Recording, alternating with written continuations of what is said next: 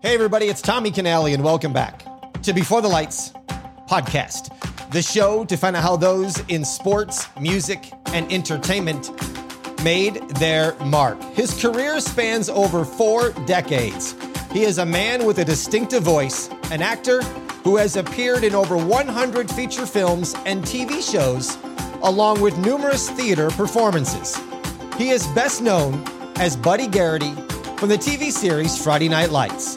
He owns Turnkey Productions 3 and is a Texas native. Please welcome to the show, Brad Leland. Brad, welcome to Before the Lights. Hey, Tommy, how you doing today, buddy? I'm doing well. This is going to be fun. We're going to go back in time and talk about some of your past projects and what you got coming up. So this is going to be cool.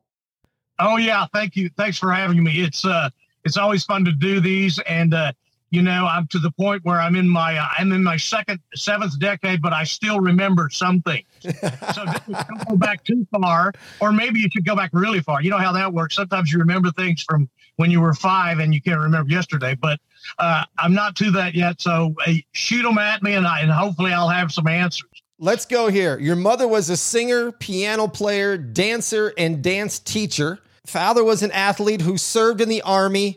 He also started a TV cable station in Lubbock, Texas. Is it true? Is it your father or was it both your parents that went to school with Buddy Holly? They both did. They met in high school at Lubbock High School at the time. Lubbock only had one high school, and they met Buddy Holly. Well, they didn't meet him. Actually, they were seniors, and he was a sophomore. And not strangely enough, but they were some very conservative people in Lubbock in those days. And a lot of the people, not just my parents, but a lot of the kids thought that Buddy Holly and those guys were just way too out there. I mean, they to them, they were like Metallica or, something extreme these days. I mean, not Metallica, but just something, that people would go, oh man, that's some devil rock. So anyway, my parents thought Buddy Holly, it's hilarious that they thought those guys were just way too strong for them. But yeah, they went to high school with him. He was a sophomore and they were seniors. You lived in Japan for a short time and then went back to Lubbock and then to Plano, Texas. But in Japan, I understand that you had a pet monkey named Miko. Was that maybe the first performances of Brad Leland's career? I go back and wonder why I became an actor, and both my parents were a form of entertainers. My mother certainly was, and my dad became a businessman, but he was always kind of a salesman guy. And so, yeah, when I was there, it's the formative years, Tommy. I was 3 to 6 years old, and I had a pet monkey named Miko, and I was the only little Caucasian boy in the entire Japanese village. Very small village. My dad was hidden there with a few soldiers, and my mom was the only one there that was actually, an American besides me, and then my dad and the soldiers.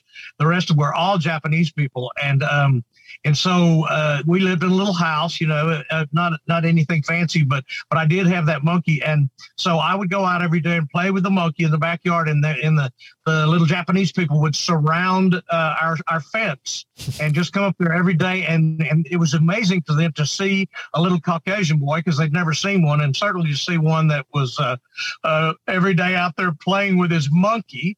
And so and I just think since those were the formative years, that making those Japanese people laugh and, just entertaining them, I think that could have been the reason that eventually I do what I do, which is hopefully make some people laugh and occasionally cry. So, yeah, I think that was probably the origin, although most of my life I did sing in the choir and do that kind of stuff. But it was always sports, where I grew up, you're going to be a professional athlete. But, of course, I wasn't good enough, and that didn't happen for me. So I was already in love with the theater and entertaining. So that's what happened. At age 6, when you appeared on stage at Disneyland in the Wild Wild West show, you were wearing, I guess, a cowboy outfit and got on stage and did some kind of performance. Was this like the adrenaline push that say, hey, I want to do this for my life? I have no idea because I don't remember, I was only 6 and it's very vague to me. I do remember the cowboy outfit. I got pictures of it. And my dad had a custom cowboy outfit made for me with, everything. It was very cool, very inexpensive in Japan to get real leather and have really cool stuff. So, the cowboy television was the day, was what all of us watched in those days. And so I was enamored and completely obsessed with the little cowboy stuff, and I wore my little outfit and we went into the Crazy Horse Saloon there in Disneyland. Disneyland had been open for 2 years, so my grandparents were there and my parents, and that was it. And we were all sitting at a table watching the show, and they asked for volunteers, so I went up and sang Davy Crockett, which all the kids in those days knew that song, and sang my little Davy Crockett. And they said it was very strange because I had the microphone, and then I finished. And when I finished the song, all I knew was, I took a little Japanese bow. So here's a little bitty cowboy taking a Japanese bow. And I came back to the table, and my parents were like, "What?" And my grandparents, "What was that?" I said, "Well, that was fun." They said, "That's what I said. It was fun." And so I guess that was it. I mean, I guess that was sort of, I wasn't aware of it for years, but anyway, that's what happened. And you talked about how athletics and athlete and football is big in Texas. A few episodes back, I had Coach Randy Allen from Highland Park on the show. Fantastic guy speaking about real life Friday Night Light football in Texas. You played for Plano. You had a bad knee injury. Your team wins the AAA state championship. Are you still a passionate high school Texas football fan? Absolutely. And I see Randy's games. I see Highland Park. Of course, I still see Plano games occasionally. Unfortunately, Plano has 3 high schools now, and they've sort of dropped off the map in those type of big wins and championships. We had 7, which we held the state record for a long time. And then there's some schools now that have 9, 10, I believe, state championships in Texas, which is pretty incredible. But for years we had it, and I'm off the subject, but I still go. Yes, I go, and not only that, I think I probably enjoy the high school football, especially when it's the really good teams in the championship games at Jerry World, which is where they play.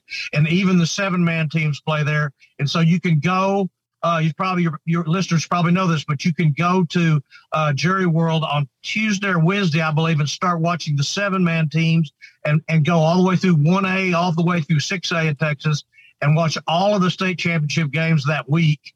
And you can literally go in there, and for a ticket for $20, you can watch 4 high school games in one day. You could, I don't know who does that, but actually I really love them because the players now are so dang good, Tommy. Mm-hmm. They are much better than anybody can imagine, especially the big boys in the big A's. But even the 3As, the athletes are incredible. They're great size. They're in great shape, and they're just better. A lot of these big teams, not just in Texas, but the big caliber teams with the big boys, and they're fast. They can beat a lot of colleges. There's no question about it. And so I love watching high school football because it's so pure. It's not, it hasn't been adulterated by any sort of influence with any college or any pro or any money. And so they're playing, it's a team sport still, and the kids love it, and the coaches love the kids. They're there not for the money, but certainly for the kids. Kyle told me that during Friday Lights. He said, I did research with these coaches. He said, Brad, the main thing about these high school coaches is they don't get paid enough for what they do, but the reason they do it is because they love those kids. And I truly believe that. And so I love the game for the same reason. I love the spirit and the actual thing that happens with a team when you're part of a team. And I think they carry it throughout their life, whether they win or not. I think that everyone that's boys or girls, parts of any sports team, that's something special that we use. We all have to be a part of a team. Mm-hmm. It's special to me, no doubt. And I can see then where you could draw from that when we get to Friday Night Lights to have that passion come through the screen as Buddy Garrity from your love of high school sports, playing it, and that experience definitely came through on the screen as you portrayed Buddy Garrity. So when we get there, we'll kind of reflect back on this quick moment. Hopefully you and I don't forget by then. Yeah, right. Exactly. After college, you go to Texas Tech, and then you go to Dallas. You find an agent. You're doing some local theater. Did you portray McMurphy in One Flew Over the Cuckoo's Nest? Yeah, what a blast. That was the first, I'd done a lot of plays in college and shows and whatnot. And then after a brief stint of just getting settled in Dallas, we opened a theater and we started producing, and I was directing and trying to do plays. And we did a couple of plays, and then I was cast as McMurphy in One Flew Over the Cuckoo's Nest. And Tommy, one cool thing about it, and I'm going to drop a name here because he's a very famous actor now and a playwright, and has won a Pulitzer Prize and a couple of them. And he's just a Tony Award for his play, and his name is Tracy Letts. And he was the other main guy in that production. He was 20 and I was 30. And he blew me off the stage because he's just an insanely great actor. Tracy Letts, you see him in everything now. He has been for years. For many years, he was just a playwright. Not saying just a playwright, but he wrote plays and worked with Steppenwolf in Chicago. So that was a special experience for me, getting to start with McMurphy, and that's where I got my agent. He saw the production, asked me if I wanted to do film and television, which of course I did. And so that we started with him and stayed with him for years until he passed me on to someone else. He quit the business and moved out of town and passed me on to another agent. So yeah, that was where I got my first agent and my start in film and television. So from One Flew Over the Cuckoo's Nest, then leads into Dallas, Code of Vengeance, and Silverado. Is that all pretty much what happened next for you, Brad? Yes, it was quick and I was so happy. And I was, of course, very lucky because, I was only, I was 28 or 30. I can't remember if I was 28 or 30. I think it was closer to 30, but Dallas came first. I got that audition, and so you get your SAG card, a right to work state. So here we could get our SAG card without, we could work on a union show without having a SAG card. And so that's how you would get it. And so I got my SAG card, did my first little lines on Dallas. I had one or two little lines, and I got there early in the morning, and then I was through by noon. And in those days, scale pay was $450. And, $450 in those days for 3 or 4 hours of work, I thought that was pretty sweet. Yeah. Plus, it's going to go into your pension and the end of your life. And all I just thought, well, this is really cool. I liked this as much as I thought I did. And then I got very lucky right after that and got Silverado, which was a dream, of course, to go to Santa Fe and spend a couple of weeks with a bunch of already established names. Kevin Costner's first big picture, but you had Brian Dennehy and all those. I can name drop all those guys. Just so many great, Kevin Kline and Scott Glenn and all those guys. So getting to go to Santa Fe at Christmas time, snowy, beautiful, with my wife, and we just got our first American Express card, Tommy, and what you don't want to do, which I've never been not with my entire family during Christmas, but don't go to Santa Fe with your first American Express card and buy all of your Christmas presents for your family in Santa Fe, because you never pay the bill. It's just thousands of dollars more than you would have spent. Oh, it's a credit card. We'll buy all this cool stuff in Santa Fe and get it to the folks. And it was like 4 months later, we finally got it paid, So yeah, tremendous experience with working with those actors and getting to be a part of Lawrence Kasdan's great Western, which lives on, Silverado lives on. It's one of those old, fun kind of Hollywood Westerns. Not especially a gritty one, but a great one. As I mentioned in the opening, you have over 100 feature films and TV shows. And let's see if I can jog the memory here. In 1994, North and South, Book 3, Heaven and Hell, as Buford. Filming this was set in events that occurred in 1865 and 1866. I remember seeing in this series and falling in love with it with Patrick Swayze, and that cast list is ridiculous. What do you recall about that project for you? Oh my gosh, we had so much fun. We were in Camden, Arkansas.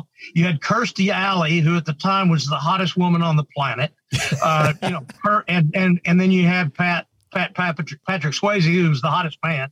and they were the leads, of course. And you knew there was a lot of other people on that show, and I got to hang out, in the trailers with, I think Waylon Jennings was in it, and a couple of old country western stars, and some people that lots of actors were in that. So that was in Little Camden, Arkansas. Hollywood came to town, and man, they treated us great. We had I got stories, man. I'm an avid golfer, so I immediately went to the country club and said, "Hey, we're doing a movie in town. Can we come out here and play?" And they were like, "Oh yeah, man, any day you want." And so I just became this, complete ridiculous. I would go to the country club every day and play golf and meet the members and hang out in this little town in Camden and party and blah blah blah, and then go to work at night because we were shooting at night. So I'd go to work at night and work all night and then not even sleep, just go to the country club and sleep by the pool. And so I had extreme fun there in Camden. And Patrick and Kirsty would come over and make an appearance at the country club, and all the people in Camden would flock there to see them. And, they'd do one dive off the high dive, one perfect swan dive each, and then go back and lay in the chairs and let people come over and talk to them. It was a fun time there, I can tell you. That is a fantastic film. Listeners, if you haven't seen the entire miniseries of North and South, it's a great miniseries. One other thing, Tommy, which was very odd and ironic, after that miniseries, then I did the second North and South miniseries. And we shot a lot of that in San Antonio, Texas.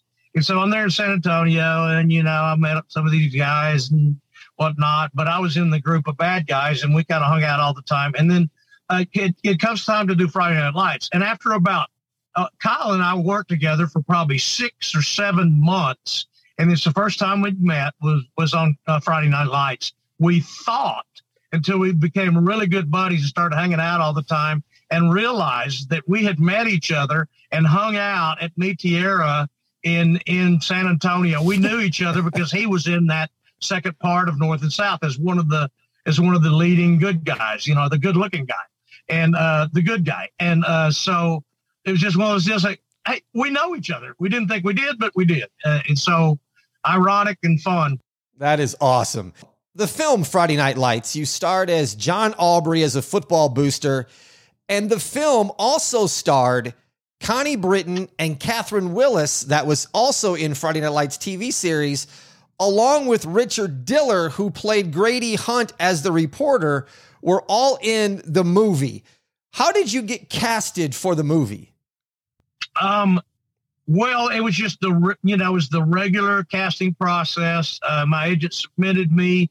We went, I'm trying to remember before the movie what the audition was. It was in Austin, and we drove down to Austin. Back in those days, there weren't any taped auditions being sent. It was, you drive, you go there, you're in LA, you go to the audition and drive. It's the same thing, when we were living in Texas, we'd drive all over the country to go to audition. So we drive to Austin and, audition for these roles. And sometimes there's some pretty good roles. Sometimes they're just the more supporting, smaller roles, but it didn't matter because it's, so anyway, I went there to audition, and I met Peter Berg, the director, was there for the film audition. And I walked in, and he's very much into improv, and I have fun with that. And so the improv happened, and it just worked out perfectly. And I just felt, I don't know, the role felt right, and they chose me, man, and the rest is only a great memory, and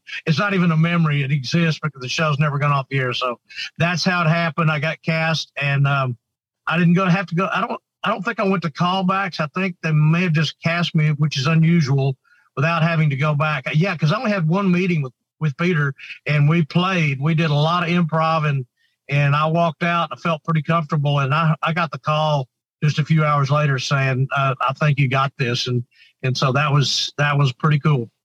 Did Peter then come to you and ask you to be part of the TV series, or did you have to re-audition for Buddy Garrity?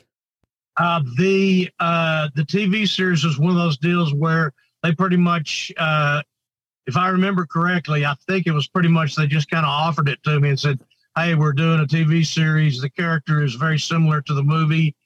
Would you be interested in playing this role? And I said yes, and then they sent me a script, and I looked at it. I told my agent, I've got to have this. Is a great role. And she said it may turn into something, and I said, yeah, let's go get it. And so I think Peter just went ahead and said yes, and they just cast me.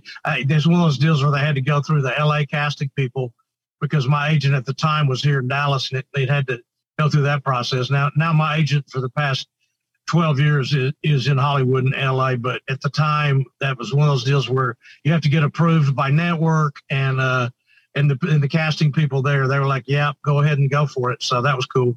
Friday Night Lights is one of my favorite TV series of all time. I watch it at least once a year.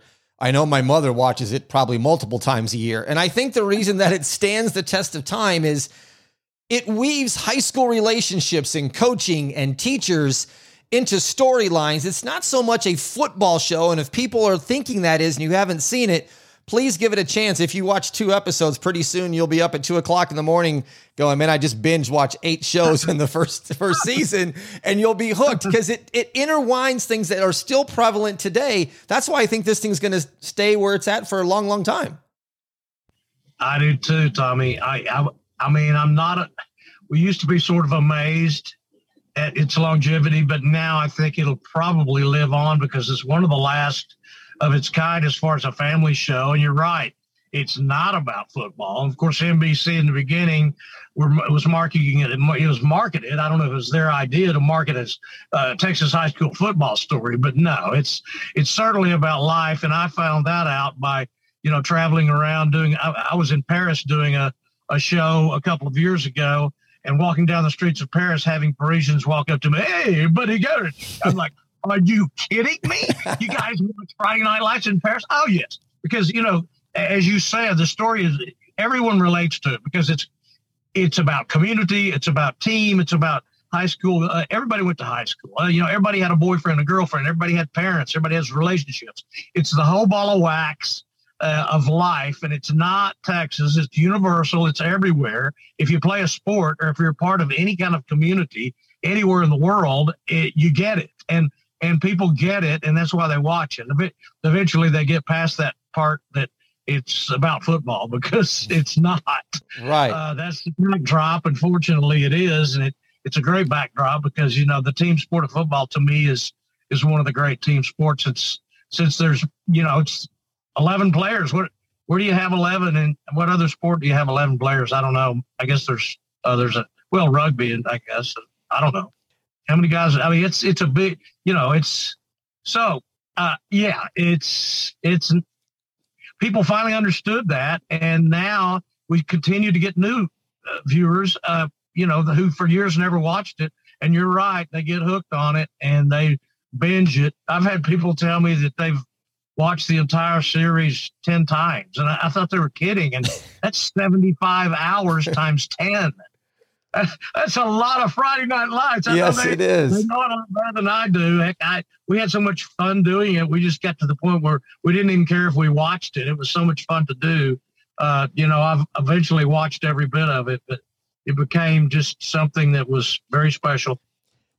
John Aubrey in Friday Night Lights, the film, filmed in Permian, which is in Odessa, and then Friday Night Lights, the TV series, in Dillon, but filmed in Austin. You played this same football booster. Was this character taken after any real person in Odessa, Texas, or is this character just something that you just ran with? Well, it's a little of both. I mean, when it happened, I didn't really first think of this, but as, and I won't say that I really drew from him as far as doing my work, but I knew that, when we did the movie in Odessa, there is a guy that lives there, and I don't know if I should say, but his name is actually Buddy. And I asked Pete if he wrote that character's name because of him, and he said no. There was another reason that he named him Buddy, but the guy's name is actually Buddy, and he is very similar to Buddy. He never stops talking. He loves high school football. He's a huge Permian fan. He's even been, I believe he's been the principal there. I know he's been an assistant coach there. He was actually in the movie. He had a small role in the movie as one of the boosters or a coach or something. And I met him and hung out with him. And he was very much like that because he knew everybody in town. They knew him. He was a gigantic sports fan. He had been an Aggie, so he was a hardcore Texas A&M Aggie, and was just a character in Odessa. And so I would think of him a lot, just along the way. I never really tried to pattern Buddy after him, but I certainly thought about him, and I liked him. He was a fun guy. I'll tell you that. One time we were out to eat, and he was rambling on, and I just looked at his wife. I was sitting next to her, and I said, does he ever stop talking? And she said, no, absolutely not. I've been married to him for 42 years. He hadn't stopped talking yet. So fun guy. I'm sure he's still there. What was the toughest scene for you to film during that series? Oh my goodness. That's a great question and a toughie. Generally, let me say this while I'm thinking about it. One thing that was tough was that it was always so hot, and Buddy always had to have on suits and ties. And when we would shoot indoors, lots of times we had to turn the air conditioner off for sound reasons. And so being in Texas, especially in Austin, South Texas, in the heat, it can be hot in the spring, the summer, and the fall. So Buddy, being a sweat hog, Buddy didn't perspire. Buddy sweat, and it was nasty and horrible. But there was nothing I'd do about it. So I have dealt with that. That was hard, but that's generally hard. A scene that was, there's got to be some. Here's one. A scene that I loved doing, but was difficult, was that coming to try to win Pam back after Buddy, like Kevin Costner says in Silverado, all I did was kiss a girl, which was not probably the truth.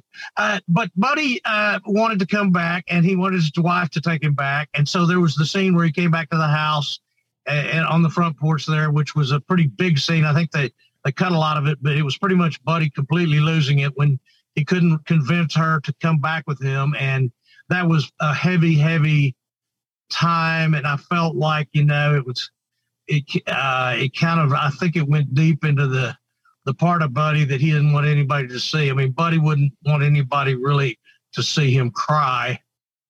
But with Pam, I think the truth of the matter was he knew that he had really made a giant mistake, and he wanted her back. And I think he thought he could get her back. So there was not only the pain of losing her to this, what do you call him? Tree hugger. He lost him to that California tree hugger, that nut-eating tree hugger, that health nut.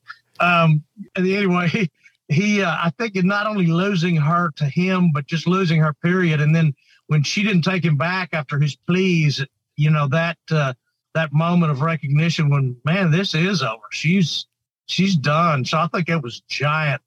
I'm sure there was other times, but that one pops straight into my head, and messing up with Lila's money and breaking her heart. I broke her heart. That wasn't good. And I really didn't even want to break Angela's heart, who was the lady that we kissed. Anyway, in fact, they kind of changed the script on that one, Tommy. I'll tell this quick story, because when Buddy decided to break that off, of course, and then she, of course, outed him at church in front of the entire family. He decided to break that off. I mean, I said to her in my office, I said, look, this is a mistake. I'm sorry. This is terrible. But not only that, in the script, in the beginning, it was like, look, I'm going to give you a crap load of money. It was like $10,000. I'm going to give you $10,000. I'm going to set you up with a friend of mine so you have another job immediately. And I tried to do the best I could to somehow ease it. Well, that's not the way it came out when they edited it, and they kind of changed the line. So it made it look like Buddy was pretty dadgum bad the way he ended that relationship, which, he certainly deserved it. I won't say he didn't deserve it, and he deserved what he got at the church. But she was cold-blooded to me, and I tried to be real nice to her, but that's what happened. You do not, a woman scorned, not good. Not good. Not good, guys. Here was the storyline I was waiting for the writers to put together. Was Buddy Garrity to get together with Katie McCoy after she just splits up with her husband. And I thought this is a perfect setup with Buddy Garrity and Katie McCoy, but it just never transpired. Oh my gosh. You know, I thought about that a couple of times. Janine Turner. Yes. Yeah, I love Janine, and we knew each other.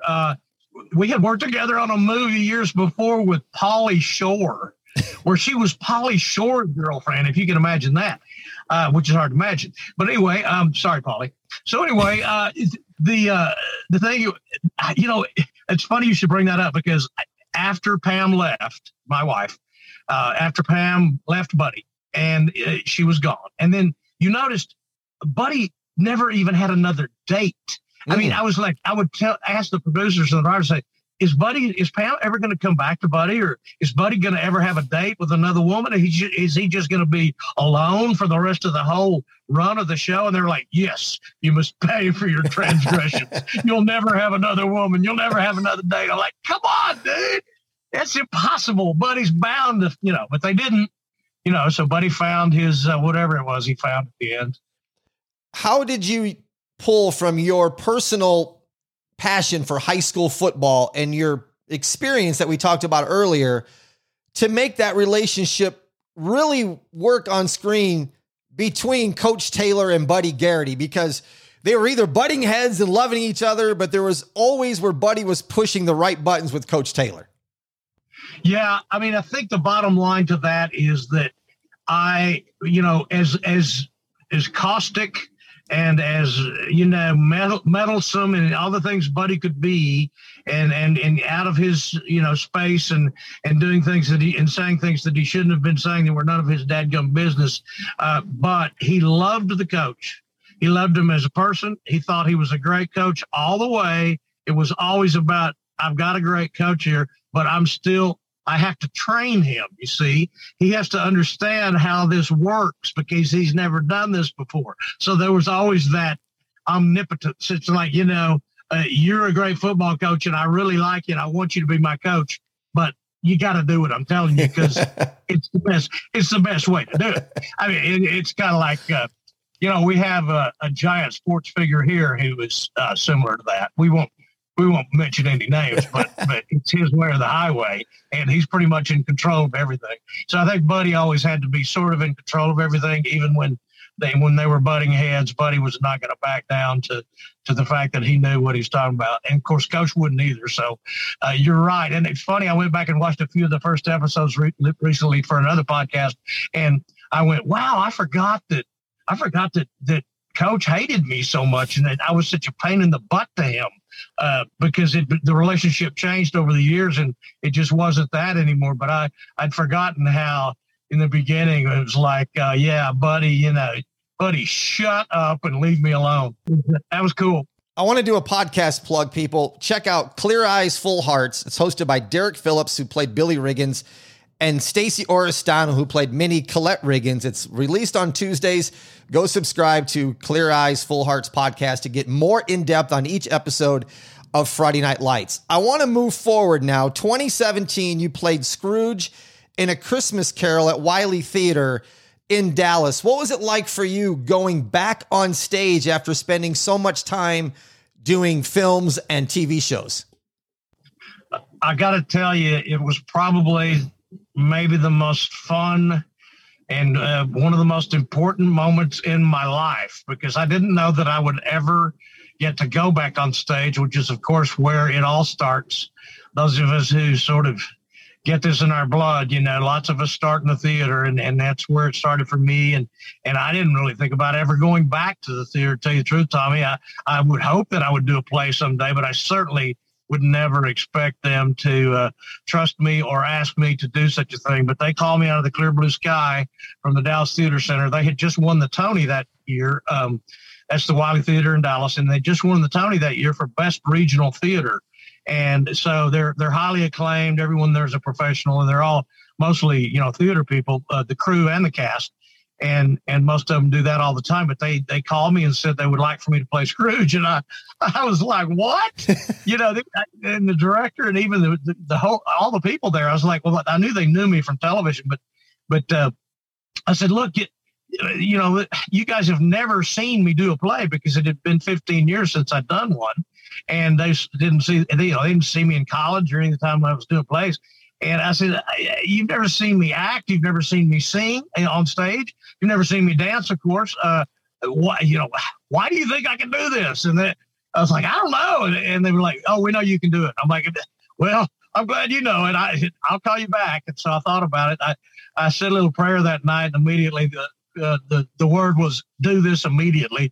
So I called them back the next day, and I had 3 months notice advanced so I could start going back to that world of getting in really good shape physically and my voice in shape, and then walked into a bunch of professional theater actors who were way ahead of me in many ways. But after a long rehearsal period, we got it. And I like I said before, probably one of the most special times in my life, because getting to go backstage, play that role in that story, which is one of the great stories at Christmas time.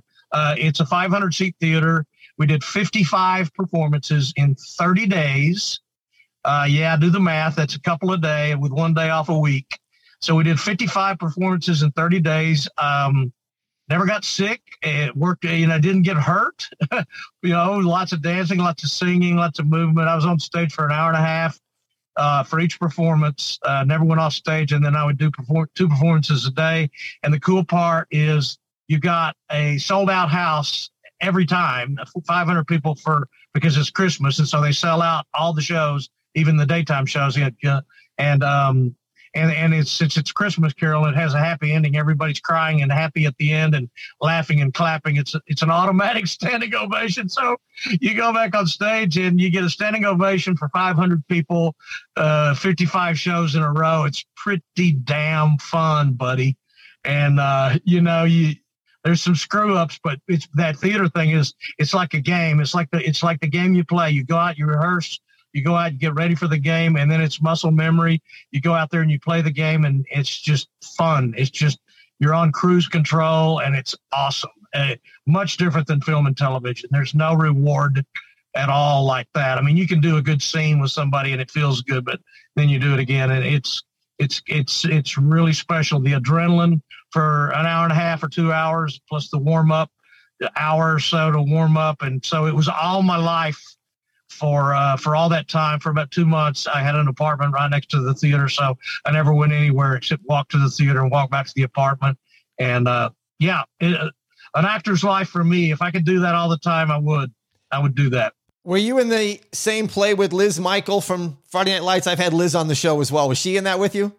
Absolutely. She was great. We had a great time together and had known each other from the theater world before. And then, of course, I knew her as Mama Smash. So, she was in the show, and we had some scenes together. We had a good time.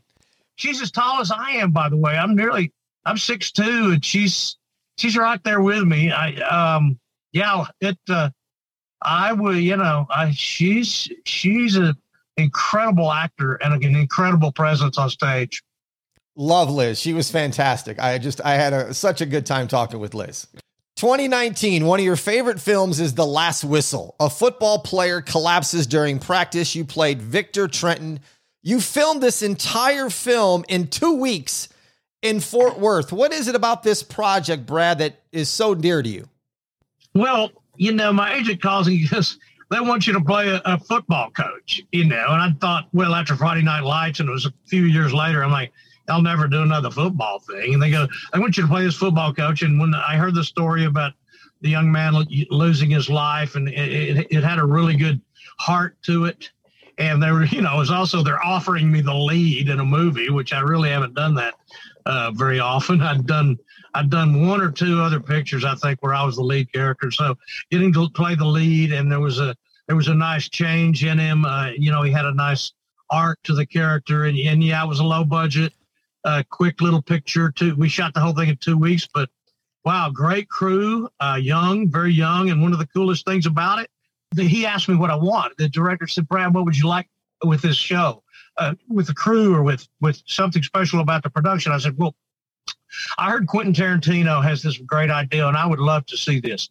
I said, I would love it if nobody had their cell phones on the set ever, because they're doing a movie. Why do we have our cell phones? I mean, the producers can go outside and use their cell phones for what they need. But while we're doing a show and while we're in there shooting, in the old days, we didn't have cell phones. You know what we did? We talked to each other. We talked about the show. We worked on our craft. We were shooting. We were doing the sound. We were doing the props, and we weren't on cell phones and being distracted. And he said, we'll do it. And so that we did that. And it made it so much fun because, in between we would have conversations. We would sing, we would play music, and it felt like the old days when we made movies without cell phones. And so it was really special in that way to me that I got to work with a bunch of young people who are always attached to their cell phones, but during the shoot, they weren't attached to them at all. And neither was I. I'd go away from it and be away from it for 8 or 10 hours. And it was in Fort Worth, which is one of my favorite places on the planet. Friendly people there. And it's a big little city. It's different than Dallas and Houston. So loved being in Fort Worth. Friendly, great people, and a great time shooting that. It was also hot, very hot. I think one day it was about 128 or 130 on the field. It was about 105, and then you add 25 degrees because of the artificial turf. And what's his name? Used to coach at who's that coach? He was in the movie with me. He coached at LSU. Very famous coach who's now coaching in another place. He was there, so I got to talk to him about real football. Anyway, it's okay. We'll think of it. But anyway, we could look it up. But I had a fun time, being with a real football guy. And he was a real football guy, and he's been doing a little bit of acting, but he went back to coaching football after LSU let him go. He's back. He's at Kansas, I believe now. Go forward. The last whistle was fun, low budget picture, but yeah, we shot it quick, and I enjoyed the experience a lot. This is Before the Lights, but talk about supporting Beyond the Lights, Celebrity Golf Classic in Austin, to aid those with spinal cord injuries. Yeah, man, that's a special time too. And that was Kyle, it's Kyle instigating in a lot of ways. He and I were playing golf one day, and he said, we're in the community here in Austin. We need to be a part of it. We need to do something, some kind of charity, we've got all this stuff working here. And I was like, yeah, that's a good idea. Let's do it. What do we do? And, we're playing, and we're just on this hole. And all of a sudden we both just, it was like, I said, well, why don't we do a golf tournament? He goes, well, have you ever done one? I said, no. But, I love golf, and let's do a golf tournament, and we can raise money that way. So the idea was born in one hole, and we just went, okay, we're going to do it. And then we talked to some people on the crew, and one of the girls on the crew said, I'd love to be the chairman of your committee to put this thing together. And she started working with us, and she eventually became the film commissioner of Texas. Very smart lady who helped us, and we organized, and we got sponsors.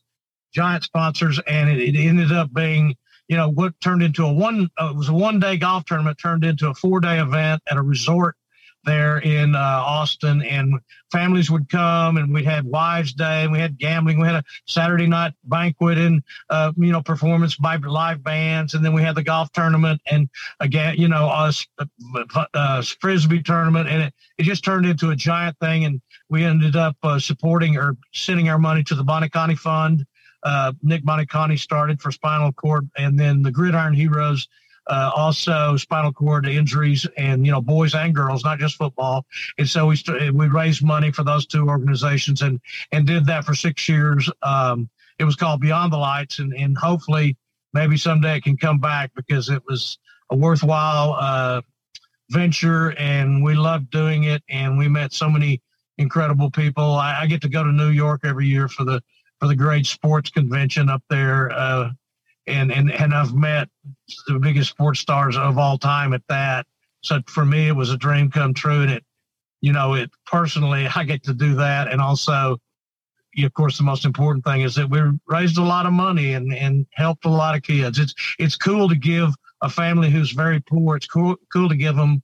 We gave away completely equipped handicap vans for their kids who were in wheelchairs, and we could give them an entire van that was decked out with everything they needed. and to watch their faces when we would give them one of those was certainly worth any amount of work that we did. It's always fun to give back something. And that came a lot from Kyle. And then, I just did a lot of talking on the phone, and then a lot of crazy crap at the golf course. Other than that, well, we had people working for us that were really good. That is outstanding. I love that you guys did that. That's fantastic. Yeah. Can you talk about your new project, Hostile Territory, a post-Civil War about a Union soldier whose children are put on an orphan train when he was presumed dead? Yeah, I just saw it last night for the first time. It just hit the streamers. It was in the theaters, just very select theaters across the country for the past week. But I think it'll probably leave quickly. It's not a big picture like that. It is big in scope.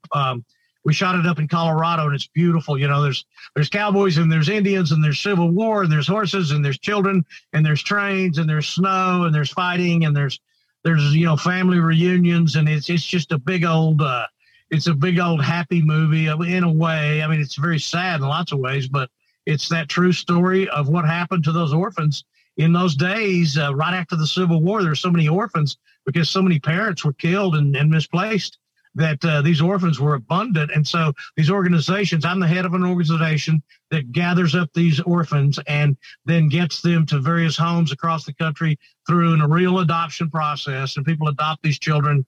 And then, there was the main character, of course, he comes home and they thought he was dead, and we've already sent his children off to be adopted. So the movie is he is in search of finding his family, and I'm out there all the time with all these children trying to find families for them. I really was pleased with the character. It's really far from Buddy Garrity, and it's kind of cool. It's a different voice. I don't know where it came from, but it's a different voice. And he's got really long hair and a big old beard. And he had, luckily I was the warmest one there. They gave me great warm clothing. So I was always warm in the cold with all these poor little kids who played orphans running around in the rags, 20 degrees and snowing, and these little trooper actors wouldn't, never griping, just out there doing their thing. And I was over there with a big old heavy wool coat and everything else. So it was a fun experience, beautiful experience. That's for sure. Listeners, go to the show notes. I'll put a link to the streaming for Hostile Territory. I'll also put one there to the podcast that I mentioned, and where you can go watch Friday Night Lights, the TV series and movie as well. Last thing before we wrap up here, Brad, is I know you're a big golfer and a big golf nut. And I have a friend of mine who's the general manager at a top 100 Jack Nicklaus course here in Las Vegas called Reflection Bay. Whenever you come to Las Vegas, please let me know. You be my guest. I'll take you out. We'll play a round of golf. Hey, I love that. You better be careful. I can hop on a plane quickly. But thank you for saying that, Tommy. Of course, I'll love it, and I will take you up on that. In fact, I'm not a huge gambler or coming to Vegas gambler, but I'll dang sure come there and play golf with you. And I'll make a special trip to do that because I love playing. I love new courses. And I just, I've got a thing. I got to tell you real quick. I still play with the guys I grew up with in elementary and junior high in Lubbock. I still hang. I've got about 12 or 14 of those guys that I still hang with every year. And we have an annual golf thing, and I see them a lot anyway. And then all my buddies from Plano that I grew up with in high school and college buddies, we all play. So I'm very fortunate to get to still play with all the kids I've been playing with my whole life. And we're just at this point, we're a bunch of 65 to 70-year-old kids out there still doing what we've been doing since we just got back from Austin having one. And my oldest friend I've known since third grade. And here we're out there playing and going, man, it's pretty weird. We probably wouldn't have thought that we would be doing this, and we're still doing it. So I will take you up on that, and I look forward to seeing you. Also, I will do one quick plug, and that is I love doing these cameos, and I'm on that Cameo app. And so a lot of fans and a lot of people, register on that thing, and I'll do a cameo for them. So just look up Brad Leland on Cameo, and I'll do a cameo for anything, birthdays and anniversaries and roasts and all this kind of stuff. It's fun. I'll put a link in that to the show notes as well, folks. You have to go to Cameo and get Brad to send somebody, maybe even yourself, a personalized message. I think the only way to end an episode like this is for Buddy Garrity to take us out with the classic saying of, it's full Texas accent. I don't think Buddy was ever quite this thick, but if he was going to say it right now, I think the way he'd probably say it is, Tommy, always remember, clear eyes, full hearts, can't lose. I want to thank Brad Leland for being on Before the Lights podcast. Go follow me on Instagram at Before the Lights podcast and follow the show anywhere podcasts are found. Thank you for listening to Before the Lights. I'm Tommy Canale.